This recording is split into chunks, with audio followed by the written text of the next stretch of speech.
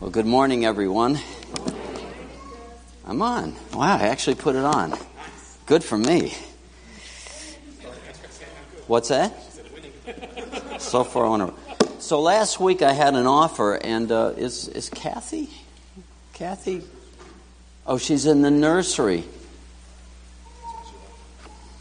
I need a favor. I need somebody to step. No, you don't have to get her out. I have a gift for her. The Far Side Gallery. That was of no value to our current generation, but was definitely of value to older folks who were going, yes, yes, yes. So I was trying to be nice. Oh, look at, she actually got her out. Hi, Kathy. I brought you a present. Oh, you did? Yes, but there's only one rule. Anybody else who wants to read it, you got to share it, and it comes back to you. Far Side. I thought you'd be in the room. I'm sorry, I didn't. Don't tell Bob, it's a secret. That was all our youth group's fault for doing bigger and better a couple of weeks ago, and they got out in the community and had some fun interaction, and I understand at least one family came to visit, and we're so thrilled about that. So anyway, I thought I'd put that to good use, because I have the library version of all of it, so I can afford to give it away. So those of you who are visiting are saying, what are they doing here? Yeah, that's an inside story from last week. All right. I'm going to ask you to bear with me this morning. If you have your bulletin, take it out. And it's got an unusual set of notes. A long time ago, I used to ask my congregation, how many of you want to take a quiz this morning? Anybody want to take a quiz? See, I'm not convinced. You did not convince me. No, Pastor John. That's also an inside joke for you visitors. We have been spending a lot of time. In fact, if you notice on the sheet, I actually mistakenly somehow left off that was my fault, the last sermon. I don't know if you remember, the name was Future Grace. So that was the 17th sermon in the series. That's been a long time that we've been spending on illustrating grace. And I don't think we'll ever exhaust the grace of God, the subject. How could you?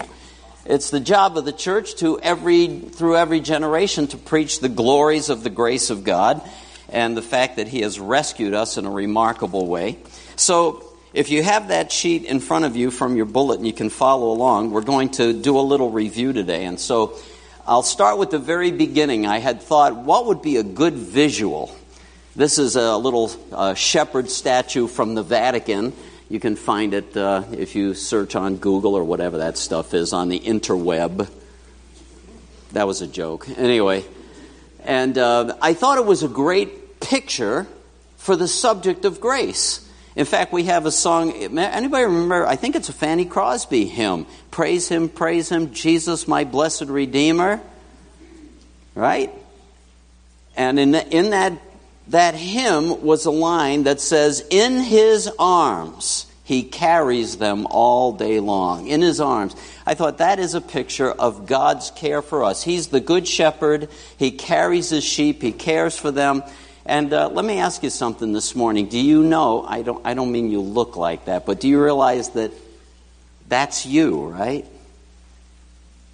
I don't mean you're a sheep that way, like that. But that He's carrying you. Do you recognize that? That if you're in His family, if you belong to Him, He's supporting you and carrying you. In His arms, He carries you all day long. And a few weeks back, Dave Clower, in his message, read that Footprints poem, which is an ancient one, right? But there's truth in it, that He carries us along. So I wanted to start with this whole list, if I could. And I thought about all the titles, so I hope those of you who are committed to Harmony have memorized all my sermon titles. I was thinking about that. I don't know that anybody really knows the name of too many sermons. Does anybody remember the name of two? That's just not normal, is it? I can think of one. You remember the series? Thank you. Okay, well, I'll take that. Sinners in the hands of an angry God, right? That's one that almost everybody recognizes. If you were raised through school and your teachers like to kind of make fun of the Puritans, they would use that sermon because Jonathan Edwards, before the Great Awakening, preached a sermon called Sinners in the Hands of an Angry God, which was not his normal preaching. He would preach about the love of God and the grace of God far more than he would preach about the anger or wrath of God, which is a reality that we don't like to look at. We like to remake God in our own image, you know. Like, oh, he's a really nice senile grandpa. You know, he winks at every bad thing. You know, we just wrecked the kitchen. You know how your grandkids do things like that? They take all the stuff out of the cupboards and we just, oh, isn't that precious? You know, we just don't have enough grandparents in the room. All right. You know what I mean. But that sermon, which the name is famous, they tried to make a cartoon out of. That Jonathan Edwards was always preaching the wrath of God. That morning that he preached that, it was to a church congregation who suddenly had the Spirit of God fall on them. Their lights came on and they realized, we don't deserve to have any grace at all. And they repented, and it was one of the first events of the Great Awakening that swept through the colonies before we were even a nation. So it's misrepresented, and it's unfortunate, but it is the one name that stands out. Most of my my sermon titles, the names of my sermons will not probably outlast Jonathan Edwards' Sinners in the Hands of an Angry God. But if one of them does, I'll be really happy. At least maybe the series, Grace Illustrated.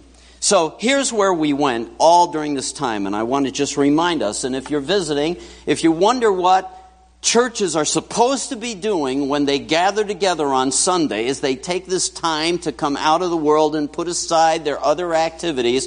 It's to give attention to God, who they've come to know because of the grace of God found in the person of Jesus Christ. That's why we're here. And we're here not only to grow in that grace and learn more about it and live it out, but to also share it with others who have not yet entered into the grace that He has provided for us. Okay, so that's why we're here, and here's the subjects that we have covered over the weeks that have gone by. 1, Grace Illustrated was the name of the very first sermon, and it was found in John chapter 8. In John chapter 8, there's a famous story where Jesus encounters a woman who was what? Nope, that's John chapter 3. Yes. They trapped her and brought her before Jesus, and according to the law of God, she deserved to be stoned to death. That was the Old Testament law. And in that context, we saw for the first time Jesus instructing so crystal clear that mercy triumphs over judgment. That mercy was extended. And here's the point. We say, yeah, she did a terrible thing. She's us. Do you all get it? She is me. She's you. She's us. We're all in the same boat. We deserve punishment. We deserve judgment. But God, through Jesus, extends us mercy. So you might look that story up. It's a great story, and it's one of those classic illustrations of the mercy and grace of God. Mercy triumph over judgment because Jesus paid for our sins in our place. Mercy can be given to this person and given to this person without God violating His righteous nature. He's still just. So that was the first one. And what we learned from that, let's move to the next screen. Grace, according to Millard Erickson, and I've quoted this before, means that God deals with His people not on the basis of their merit or worthiness, not on the basis of what they deserve, but simply according to their need. In other words, He deals with His people on the basis of His goodness and generosity. And He can do that while still remaining just because the penalty for your sins and mine has been paid. Everybody got that? Clear enough? God deals with us not on the basis of what we deserve. I think I might have used that illustration from my past. I was mentored by a guy that ended up being a New York City police officer for 7 or 8 years. He got born again early on, and boy, did he have adventures to tell me about. But one of them, he was in a church. It's actually our sister church down in Flushing, New York, and heard some man getting up one night in prayer meeting complaining, "Lord, you know I don't deserve to be taught that or talked to that way and treated that way. Who do these people think they are being mean to me? Blah, blah, blah." And some bold prayer warrior stood up and said, "No, sir, why don't you be quiet? The only thing you deserve is to die and go to hell." Oh, we shouldn't talk like that. And then you shouldn't be rude. But that's what we deserve left to ourselves, unless we have cast ourselves upon the mercy of God who rescues us. And wonderful name it is, the name of Jesus, who offers grace freely to everyone who will come. Whosoever will may come. Am I rational so far? Everybody understanding what I'm saying? I'm just being sure. I appreciate your support, which brings us to the next one, child support. It wasn't about broken marriages. It was about God's support of His people. And so we looked at Hebrews chapter 4, where we have this wonderful encouragement. Since we have this great high priest, let us draw near with confidence. Remember that? Let us draw near. There's an invitation to draw near because He is committed to us. In fact, when we looked at that message, we were reminded that in the Old Testament, the priest would wear the names of all the children of Israel tribes, right? All the tribes of the sons of Israel. When he went into the presence of God, figuratively, he was bearing up all of God's people before God. Give us mercy, Lord. Remember us according to your mercy. We're bringing sacrifices today so that we can have atonement for our sin. Treat us with mercy. And he would bear up all the names of the children of God. That's a picture of our great high priest who's got your name on his shoulders if you belong to him. Aren't you glad? Yes. Okay. It's kind of cool, right?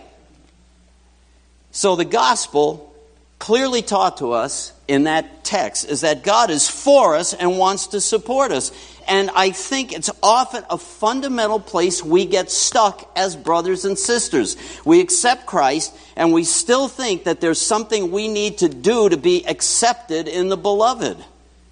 There's nothing else you need to do except trust in Jesus as your Savior.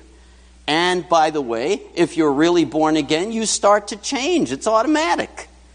But it's not the rate of change that is going to secure your salvation. It's the absolute commitment of God to you through the person of Jesus Christ. Here's a passage I quoted from Tim Keller. Let's put that up. In The View of the Gospel, Tim Keller in his book, The Prodigal God, I love it. I recommend it. If you haven't read it, you should. In the view of the true gospel, not a false gospel, everyone is wrong. I don't like the way you're talking to me this morning, Pastor John. Oh, I don't like to have to say it. Everyone is wrong. Yes. I was thinking maybe an amen, but that's okay. But I'll take it. Everyone is wrong. Everyone is loved. Everyone. Even those who turn their back on him. He loves them, but there is a catch. Everyone is called to recognize this and change. Maybe the first step of change is, I could have had a V8. I'm on the wrong path. This Jesus died for me. He's not just a make-believe. He's not just a little statue on a cross in some churches, that we do this when we look at. He's actually my Savior. He died for my sins. Maybe that's the first step toward change you need to take. By the way, I say this every week. I'm encouraging you. You should not come here, wonder, and leave when you can end up knowing for sure that Jesus died for you and that His forgiveness is yours. That what He did for you is in your bank account. So I just encourage you, come forward after church, seek one of us out. We'd be glad to pray with you, show you in the Scripture how you can know. Not just because you have a feeling, but because God has made these promises that you can rely on. Okay, in its view, everyone's wrong, everyone's loved, but everyone is called to recognize this and change. And if I'm in Christ, then I'm on the journey of continual transformation. Doesn't matter how fast or how slow. I don't mind if you're going a little bit slow at it, and I don't mind if you're running fast as long as you don't get ahead of me. The only thing I look for in a person who's really come to faith is that they are moving forward rather than backwards. So, that was child support. This review and this little quizito is going to take a while. Here we go. Next one was to the uttermost. Hebrews chapter 7. That's language out of the old King James Version. He is able to save to the uttermost those who have come to rest in Him, right? He is able to save to the uttermost. That means forever, completely, in every way. Do you realize you will be rescued? Body, soul, mind, spirit, everything will be saved to the uttermost. Isn't that awesome? He's going to recycle your body. Thank God He's going to recycle my mind. My emotions, everything's going to get recycled, right? It's going to get... Might be a collector's item. Some maybe. Collectors. The next one, number 4, was manifest kindness. God has illustrated. All of this is about His illustrated grace to us. Manifest kindness was about Acts 14, His manifesting grace to the whole world.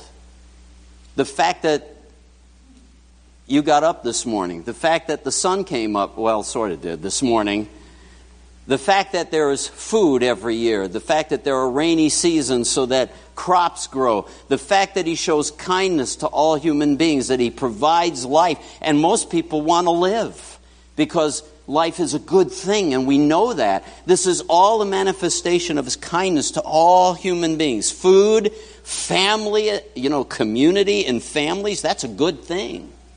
I mean, sometimes it hasn't been for some of us. I understand that. I can talk for an hour about that. But God has turned that around for me so that food, I like that. Family, I like that. And all of the general goodness that He's provided for the human race, including general revelation that says there's a God in heaven who made all this. It's not an accident. All of that is manifest kindness. And then a great line, right? Scandalous grace. I think I stole a couple of titles here. There's one coming up. I think Scandalous Grace may be the title of something. Is it a song or anything? I'm not a music guy too much. I used to be. Is it a song? Scandalous Grace? Anyway, I didn't mark that as stolen, but it works. Why is it scandalous? 1 Corinthians 1 basically said this. Consider where you came from, brethren. Not many of us were aristocrats. Some of us think we are. Not many of us were high-powered politicians. Not many of us were among the top, 0.5% of wealth in the world. Not many of that. Most of the people who have responded to the gospel for the last 2,000 years have come out of the masses. Pretty insignificant people from some perspectives, but not from God's perspective. And so some of us have come out of really rough backgrounds. Think of the people that God has rescued. Who we saw the Walter Hoving home, right? You've heard my story, and there are other stories all around about God rescuing people that should not now be full of grace and maybe preaching the gospel. Who are they? It's scandalous. How can God, who is holy and way up there, put up with all of this? Because of the grace of God. The great leveler, right? The cross of Jesus is the great leveler. We're all at the same level. Whether you know it or not, that's where you are. We all come through the same door, and it's a low door, a narrow door, right? Jesus said, broad is the way that leads to destruction, narrow is the door that leads to life. Anybody remember that? We all come the same way. Scandalous grace that it can save messy people and nobodies and make them clean and somebody. It's awesome. I love that. I love that. Thank you. Yes, Pastor John. Okay. Incarnate grace. Grace incarnate. Let's guess what that's about. It was Christmas time. I had to preach that. John chapter 1, though, says, the Word became flesh and dwelt among us, and we beheld His glory, glory as of the only begotten of the Father, full of grace and truth. And later on in the chapter, we have all received from Him grace upon grace upon grace. Grace incarnate. It's in the person of Jesus. Our brother prayed earlier for the offering, and we were praising him that Jesus is the way, right? He's the only way, and He's full of grace and truth, and He's the way to get the grace of God in your life and the gospel working in your life. Grace incarnate. Grace revisited. That was a review in January. That was a long time ago already. Yeah. We even forgot it, right? 1 Kings chapter 2. This was kind of fun. Anybody remember what happened in 1 Kings chapter 2? Those of you who are behind in the daily Bible, maybe you're right up to that now. You can tell us today. 1 Kings chapter 2. Solomon has been installed as king of Israel, the most spectacular king and kingdom that the earth had ever seen. Something happens in the second chapter. Some of you are cheating. I see you glancing through. How dare you read the Bible in church? There. What's that? Ooh, yeah, he didn't do it. He wasn't told to do it. He brought about justice. It was the story of Shimei, the man who cursed and swore at King David when he was on the run from his wayward son. And he was saying all these rotten things, throwing rocks and dust and everything else. David, being a godly man, said, I'm not going to be vengeful. Maybe God told him to do this because I'm so miserable today. He may be right. Anybody ever been in that condition? Yeah, maybe I deserve this. Right? You ever feel that way? Maybe I deserve this. Later on he realized, no, I didn't deserve that. That guy was sinning. So, Solomon, you're a wise man. Figure it out. Take care of him. He said he did, and what he did. Here's the point of the whole story. He calls Shimei in. He said, "Remember what you did to my father? He was part of the rebellion, by the way. He had a vested interest in deposing David. You remember what you did?" He goes, "Yeah. Here's the rules. This is like being on parole. Here's the rules. You set up house in Jerusalem and do not leave town. You can live out your days happy." Have a little garden, do whatever you want. Watch TV, Netflix. Just stay in town. A couple of years later, just like so many of us, we start getting cocky and lazy, right? His servant runs away. He goes, hey, surely the rule doesn't apply to me anymore, right? You ever had that thought? Oh, it can't mean that now. Yeah, it does. Out he goes, comes back, and the next thing. Weren't you told and didn't you agree with me that it was right? It was a good rule. I'll live by that rule rather than lose my life right now. Okay, this is on you. Here's the point. Here's the point. Shimei. I remember quoting, I don't have it with me, that there are sour Christians in the world who are angry with God because they haven't gotten what they thought they deserved from God. What do we really deserve? So staying at my house and watching Netflix, I should have been happy for the rest of my days. Do you follow what I'm saying? Never lose sight of the fact that the mercy of God, the grace of God through Jesus has rescued you from what you deserve, and what you deserve wasn't pretty. That's why we want to share the good news with other people. Grace revisited. Beholding grace, number 8. 2 Corinthians chapter 3, where Paul says we are looking at Jesus. We're beholding him face to face. That is, spiritually. We're meditating on the person of Christ, and we are changed from glory to glory to glory. We're in a process of moving from more godly to more godly, sanctified to more sanctified, growing, maturing. We're all in that process, and we already talked about that. Beholding grace. Then, here's a stolen title, The Grace Awakening. Charles Swindoll wrote the book, The Grace Awakening. I stole his title, and I'm proud of it. Acts chapter 2 and chapter 3, especially 3.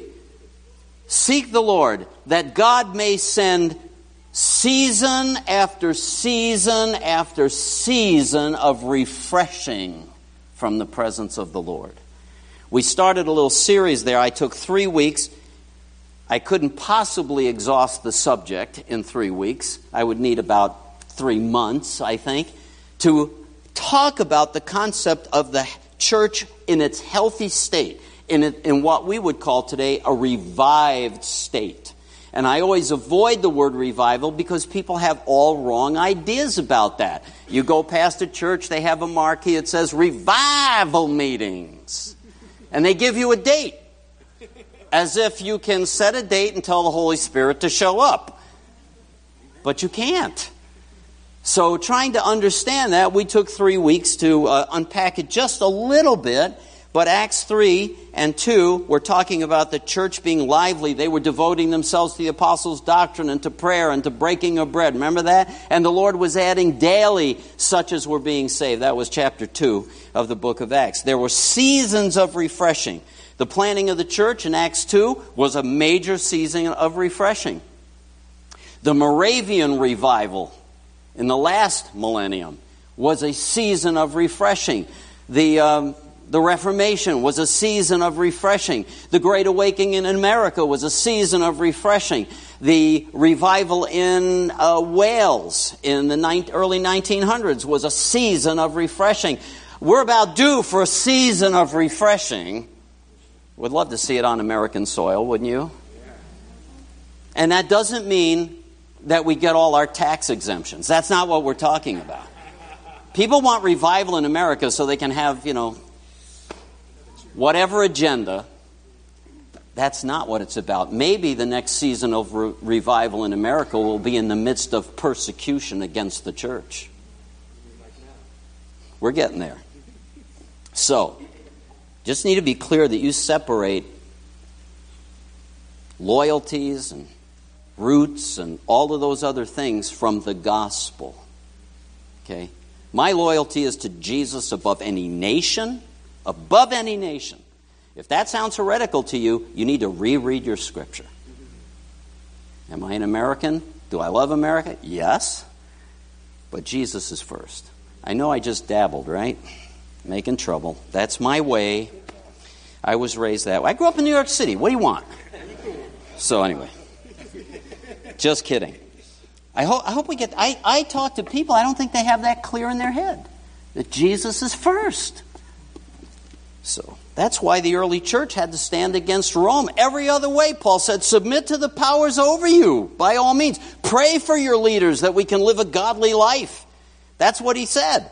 That's what we do. But there were times when they were said, swear that Caesar is God. No.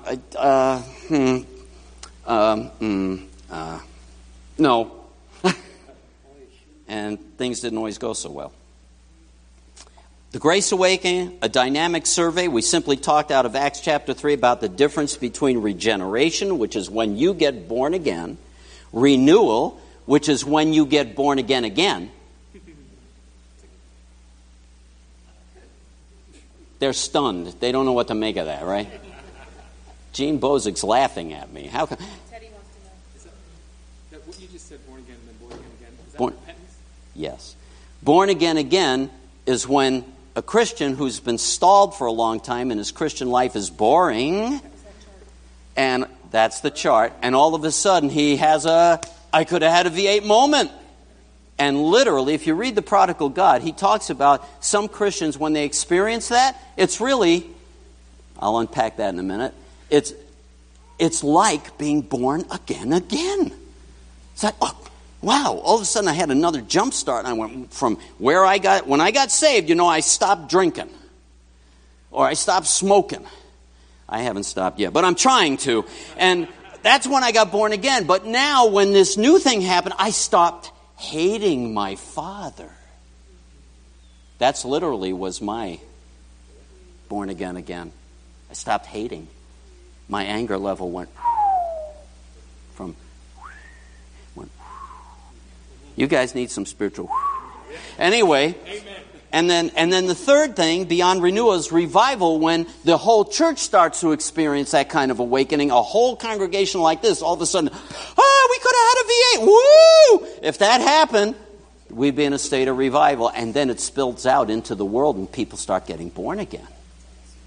And that's what they get born again for the first time after you get born again. That's how that works. And the last one on that was awakening grace, Zechariah 8. Remember this? In those days, the prophet said, 10 men will grab a hold of one Jew. He's talking about you. And say, take us to your God.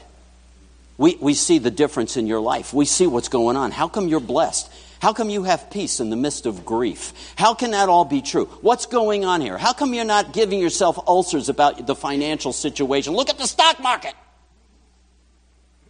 Because they see something different. 10 men will lay hold of a Jew. By the way, I'm just going to add, this is where I stopped myself before. The born again is really what many, many people in churches need. A crisis experience with the Holy Spirit. I've been interacting with people in the congregation about that. We know so little about this wonderful friend that has been given to us. I'm going to send you a better helper. Another similar, wasn't better, it was another of the same kind of helper who will lead you into all truth. I'm going to help you out. When I leave and go back to the Father, I'm giving you the Holy Spirit. My brother Mike prayed this morning that I would be indwelled by the Spirit. God already answered that prayer before you even said it. Do you realize Yeah, but here. I'm teasing him. Here's the deal. Anybody here really ever get saved? No, like saved. That's not a trick question. Anybody here know that you're born again? You've had the sense that you're already indwelled by the Holy Spirit. Cannot unindwell. If you unindwell, you never had to dwell. Y'all with me? Is my ADD killing you all? Sorry. Okay, so we're already indwelled. What we're asking for, Holy Spirit, fill us. Holy Spirit, empower us, lead us, guide us. Let us be under the influence of the Holy Spirit. Gesundheit. Paul says in Ephesians, be thou, it's a command, it's a continual present tense command. Be thou. Don't be drunk with wine. Oh, by the way, the Bible means that. Don't be drunk with wine, ever. Be thou continually filled with the Holy Spirit. Be thou continually under the filling work. When you exhaust it, you breathe out because you were naughty. The normal Christian life, who can sing All for Jesus that we started our service with, in spirit and in truth, says, oh Lord, I'm out of fellowship. I'm a little torqued. I'm going to come back. Forgive me for that. And they breathe back in the control of the Holy Spirit. And He will speak to you, and He will do that to you when you're going the wrong direction. Or you're trying to make a decision and you'll feel like, I want to buy that, but I have this check in my spirit. These are the normal experiences of the believer. So that's what that was about. Awakening grace. Now, number 12, grace offered, John 3 and 10. John 3, as the serpent was lifted up in the wilderness, so must the Son of Man be lifted up, that everyone who looks to Him, everyone who believes in Him should have. Yeah, John 3:16 is in that chapter, by the way, right? John chapter 3, 3:16 is in there. Right there. And the other chapter is chapter 10. Chapter 10 is where Jesus says, I have come that they might have life and that they might have it. See how much Bible you people know? Yeah, you do. Right? A thief comes to destroy and to kill. I have come that you might have life and that you might have it more abundantly. That's what we need more of, the abundant part, right? Grace offered. 13, an owner's manual, stolen title. Apologies to Calvin Miller. An owner's manual for the unfinished soul. Hebrews 10 talks about don't neglect the gathering of yourselves together. Speak to one another. Challenge, irritate each other. That's in the best sense, right? To provoke one another to love and good deeds. That's not the language, but that's what chapter 10 was about. The means of grace. And the means of grace are the things you do that keep the Holy Spirit's activity rolling forward in your life. You cannot neglect the means of grace and think you're going to do well. Try neglecting the means of living. Stop breathing. Don't eat. Don't drink any liquid for the next 7 weeks. How well are you going to make out? You won't last that long. You know, with liquid, you got to have water. Food, you can last. Somebody I know did 40 days, I think, and a couple of guys in the Bible. I once did 7. Seriously. Yeah, you can do that. But how long can you do that? You can't. You neglect the means of survival, you're going to die. You neglect the means of grace. So that's why I always say, you don't have to argue with real disciples. You don't have to argue with real disciples about reading their Bible, about their personal prayer life, about attending church. Yes, about attending. I don't have to argue with a real disciple about that. I argue with non-disciples and rebellion people. They give me all the reasons why I'm wrong. Okay. I don't have to argue with them about giving or serving or wanting to live for Jesus. I don't have to argue with a disciple. They're into that because they don't neglect the means of grace. So that was an owner's manual. 14, reconciling grace. 2 Corinthians 5. Paul says, be reconciled to God. I appeal to you, be reconciled to God. And by the way, when we're reconciled to God, the whole point of the Corinthian letters was that those churches would be reconciled to each other. That Paul would have them reconciled to him. Here he was God's apostle, and they were breaking fellowship with him for the dumbest reasons. And he's appealing to them. Be reconciled to God, and if you're reconciled to God, it's really hard not to end up reconciled with your brothers and sisters. Restoration grace, number 15. That was Easter. Talking about the resurrection, John chapter 5, the scripture revealed that all humans are going to be raised from the dead. Remember that? John chapter 5. And how awesome the resurrection body will be for those of us who are made in his likeness. He's raised from the dead. We get the same model. Only it's tweaked with the right like decals, an internal sound system and all. It's all customized for you. You guys don't have enough fun in the Christian. I don't. You get what I'm saying? It's like we all get the same resurrection type body, but it's us. It's really us. Just like Jesus in his resurrection has the scars from the crucifixion. It's him. There's no question. Different person, but the same glorious restored body. Restoration grace. Then we talked about trophies of grace for a couple of weeks. We heard from Dave. We heard from the Walter Hoving home, which was an awesome week, right? Those 2 weeks were great. I was actually nervous coming back because I thought I'd be boring after all that. And last week, thankfully, I don't think it was too boring. We looked at trophies of grace in 2 Corinthians 2 because that's where it says he makes us follow in his parade of triumph like the Roman conquerors came back. But the difference is we're captives and happy to be his captives. I mean, who else would I rather serve? It's only in your will, we sang. It's only in your will that I am free. So I'd rather be his slave than sin's slave or somebody else's slave. I'd rather be a servant of Jesus. Trophies of grace, 2 Corinthians 2. And then last week we looked at future grace, where the council in the chapter 15 of Acts had to sort their way through, not the gospel changing, but what changes? Culture changes. Not the gospel, culture. So they had to listen to each other. They had to submit to the Word of God and then ask God for wisdom to know, how do we work our way through this in a godly, reconciling fashion? Which, by the way, we're going to have to continually do as a church moving into the future. Have to. We're going to be challenged with things. How do we do this? How do we handle this part of the community that wants to come in? We've never had those kind of people in the church before. How are we going to do that? We listen to each other. We submit to the Word of God because the gospel doesn't change. And then we ask Him, give us wisdom how to navigate this. How do we make this work to honor God? How do we do it so that He is pleased? So, that was it. Off you go. No, I'm kidding.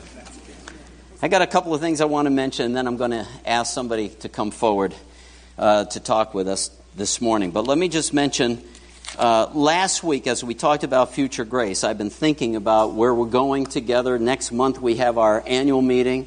Want to vote some things in so we can keep pushing forward. We'll have other larger decisions to make too. And I've been encouraged by seeing leaders stepping up to the plate, and I bragged on you last week, and I really do mean it. It's encouraging to me.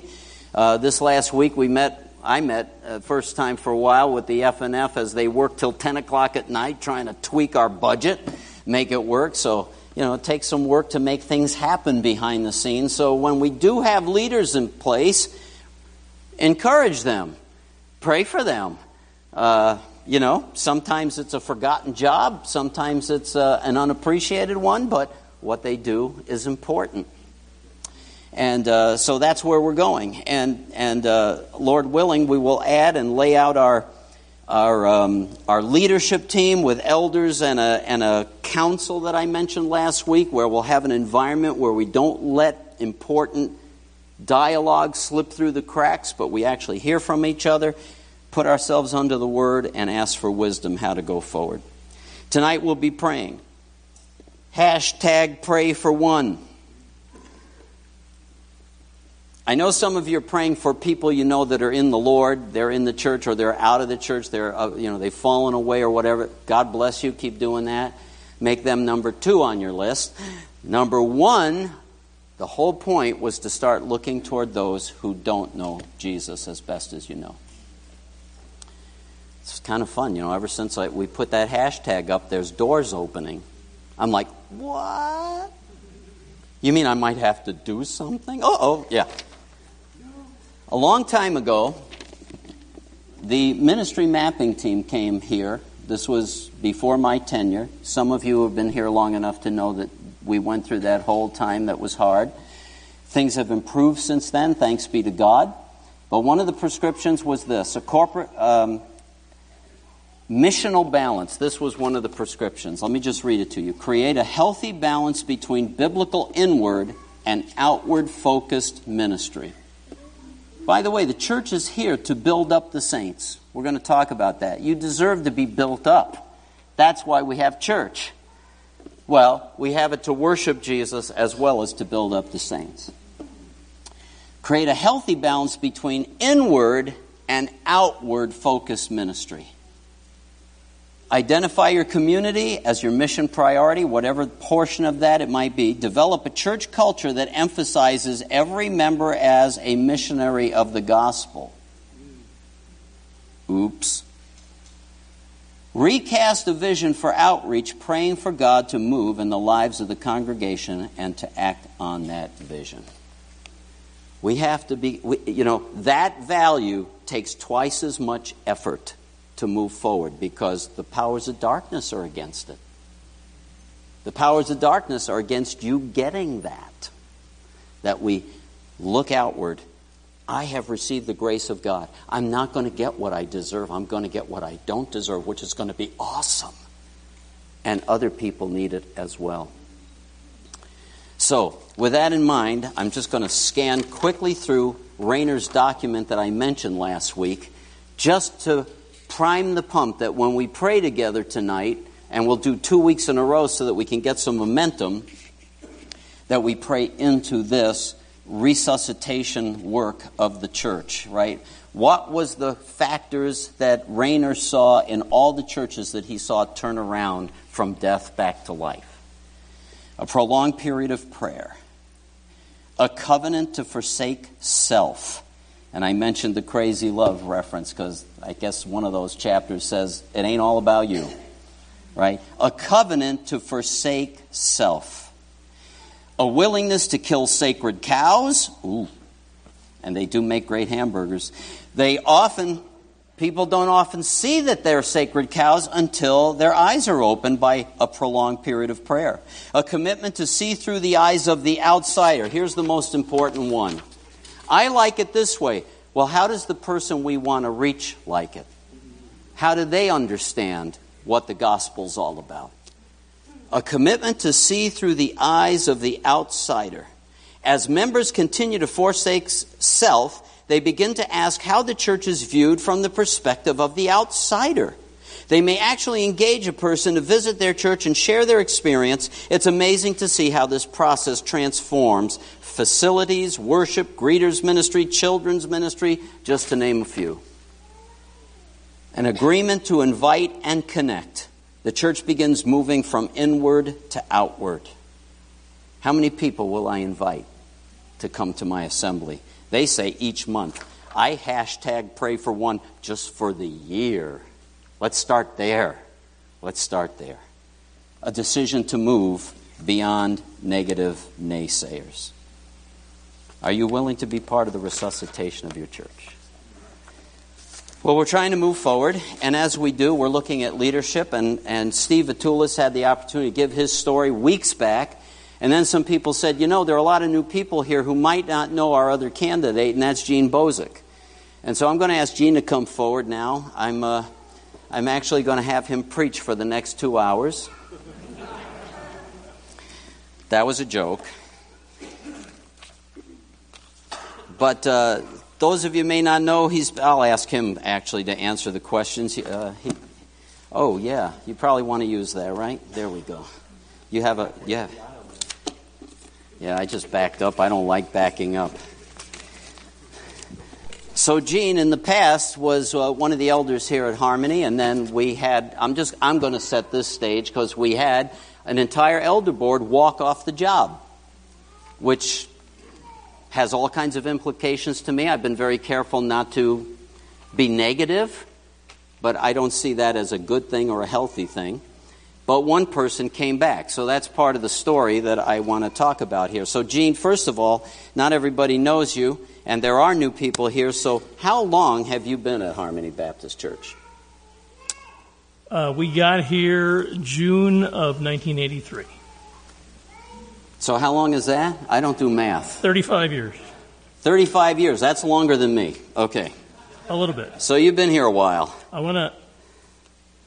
For those who don't know, yes. This is my dear wife, Judy, right here. She has a cold and she can't talk, but other than that, she's... Usually see her putting out coffee. Coffee, yeah. Can I? Yeah. I got saved March 10th, 1974. We were in Illinois, and I got... the Lord spoke to me so clearly that I turned to Judy and I said, "Did you hear that?" I quit my job as an industrial engineer with Goodyear Tire and Rubber Company and went to Moody Bible Institute and got some training. We got out here in 1983. So. Excellent. So there was a group that left, and then what made you come back?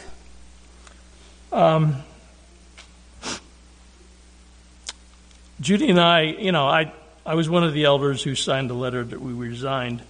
The first Sunday, I was way too beat up to go anywhere. I stayed home. We both obviously stayed home. And then the second Sunday, we went to the church where the other elders were. And it was nice to see them and, hugs and kisses all around and all that good stuff. But as we pulled out, both of us pretty much simultaneous said, I looked at Judy and I said, "You know what? I'm not going back there." And by the third week, I mean, this was a whole 2 weeks, 2 Sundays we left, but by the third week we were back because we truly believed that this is where God wanted us. It wasn't easy to do, but that's what God wanted us to do, so we were going to do what He wants. So I figured it might not be easy coming back, and Right. and then maybe some people helped you with that. Yes. Yeah. I wrote down 3 names. That doesn't mean that those are the 3 that were most impressive in my heart, in my mind. The first one is Jay Luna. Jay came to me and he, sorry. He came to me and talked to me about what went on at the meeting back 6 years ago, and in such a way that was very powerful and meaningful to me. And I was just tremendously impressed and heartfelt. God bless you, Jay. That is and remains the best I've ever heard in terms of just getting things right. The other person that came to mind was Dean Lucas. I've worked with Dean, and Dean has a good ability, in my view, a very good ability to not hold a grudge, which I find to be almost rare. But Dean came alongside and encouraged me. The third person would be Darlene Colwell. I wrote down, she knows me pretty well. And she writes the most encouraging notes you've ever want to read. So if you've ever gotten a note from Darlene, you know what I'm talking about. Darlene used to be our secretary, so that's a little bit further back now. But that's okay. Thank you for sharing that. So you came back, you told me the people. Let me ask, since being back and since the last 5 years we've been working at trying to bring restoration to our church, how have you experienced growth? What do you see happening? The first thing we did, we had a solemn assembly, and I don't remember how long ago it was, but almost 6 years ago. Right after the ministry mapping team came in, we had a solemn assembly, and I used that opportunity to get everything that I could possibly think of, and some things that I hadn't thought of, before the Lord in prayer, and get them out and get them right. That was very powerful for me. The other thing I've done more recently is I have opened myself to being more transparent. And I've done this with 2 men in particular, one in more detail than the other, but I'm the kind of person that up till that time that wanted to hold everything in and didn't want to let anything out. And it's not a good, healthy thing to do. It's very healthy to just, get somebody you can trust and grow together and pray together, and that's powerful. So I thought that was good. And the third thing I did, which Pastor John never thought I would do it, but a year and a half ago I started karate.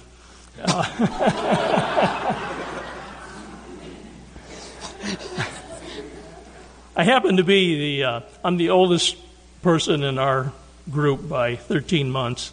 He would be the second oldest. That's true. So, it's like the fascinating thing about it is I told Pastor, I said, look, I'm not athletic, I'm not that coordinated, I'm a slow learner. I was being honest. He said, that's fine. The neat thing is that you get judged on how you progress, not on how somebody who's a great natural whiz can do it. It's like I get judged on how I'm doing from 1 month to the next. And that's how you progress. that's got application for the church, I think.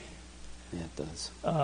So, anyway, those are the things. I also remember you taught a class on forgiveness that had a big impact on you, Yes, according I did. to what I did other people said. Yeah. I did a Bible study at Jim and Bev Bays' house, and Jim in particular asked me to do the Bible study, and that was very powerful too. You're right. I did write that one. Very cool. Yeah, you bet. So here's my question. From your perspective, how do you think Harmony's doing? You're still here. Yes. You're putting up with me. Yeah. Amen. Even in karate. Yes. Well, Sorry.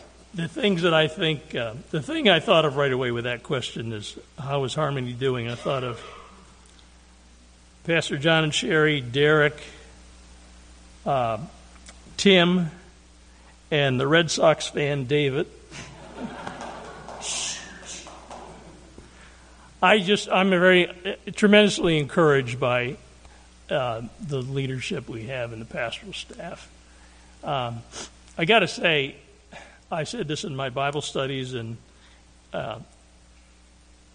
if you've been here for a while and you've heard these messages, if you can walk out the door and never be convicted, never be encouraged, never be challenged, I got to say there's something wrong, frankly. I mean, this is powerful stuff that's coming out, and God has blessed and anointed them, and I think that's great. There's also, I think it's obvious, but there's a new sense of energy and life and desire to move forward. And I think that is very positive. It's something that we desperately need. So. Okay, I only have one more question. Sir. You have stuff that you wanted to just share or encourage. We may go over just a couple of minutes, but I think it'll be worth it. And that is there anything that you're concerned about? And I think you're going to speak into, let me say it so I can get out of your way and let you just finish this, and then I'll close in prayer. Any exhortation or encouragement for the church? And I've been thinking about, churches like to have a tagline, a mission, vision type of thing. And the words that came to me a while back that I was praying about Harmony, I would love to see, we are going to look at transformation, change of even our name, because we're trying to reach people from outside Harmony Ministries. If we do something like that, what would our tagline be? The first part of it should be speaking life. Speaking life. Whether inside or outside the church, we should be speaking life. And we've been historically a little stuck on that. So I know that was on your heart. I'm going to ask you to share what else is on your heart, and then we'll close in prayer together. In the outline today, the last part of it was in Galatians 5. And Galatians 5 reads, "You, my brothers, were called to be free, but do not use your freedom to indulge the sinful nature. Rather, serve one another in love.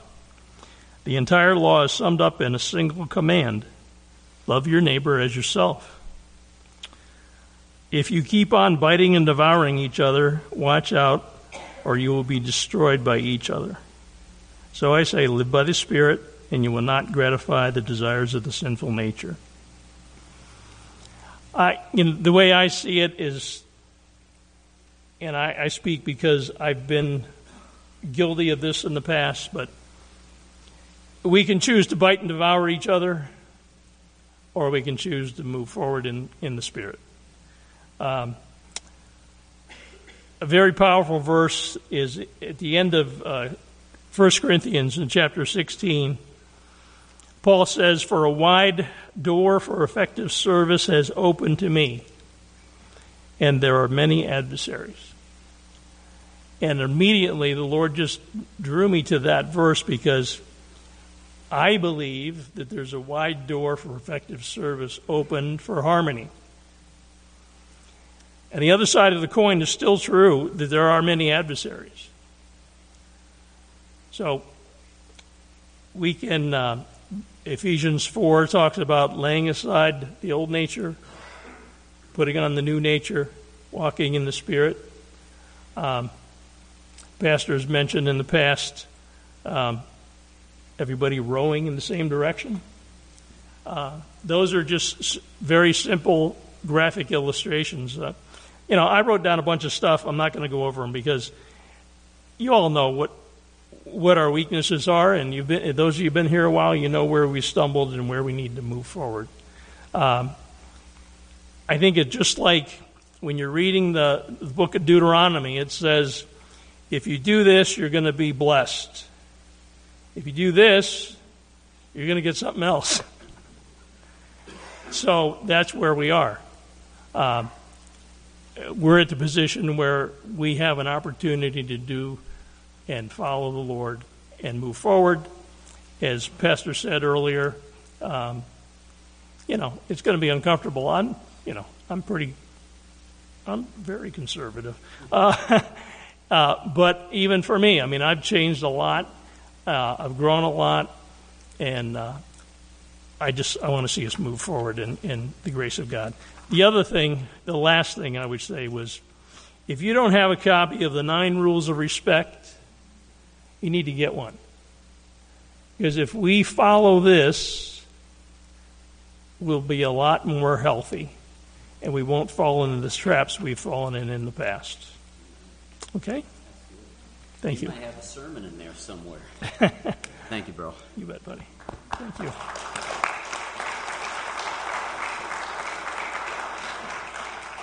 Harmony, speaking life. Amen? Hey, you did really good. We're on time. Let's stand together.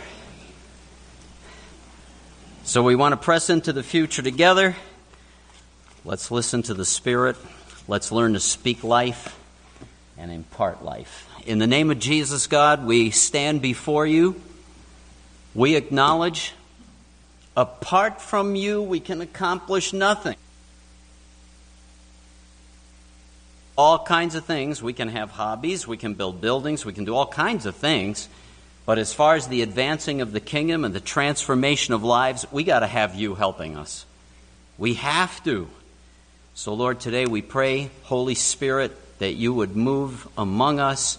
That, Lord, we who are wrestling, and I know there are those in the room wrestling with you, just like Jacob had to wrestle, that, Lord, we wouldn't quit the wrestling. We wouldn't say, no, I need a break.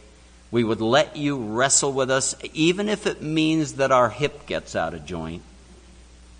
Because as we were reminded earlier in prayer, once he was touched in the hip and he had a limp, he was marked by the finger of God from that day forward. We need to be marked by your finger. We pray for help here. Lord, put your angels around your people and guard us. Let us fulfill what you have for us. In the great name of Jesus we pray, and all of God's people said, amen and amen. God bless and have a wonderful day.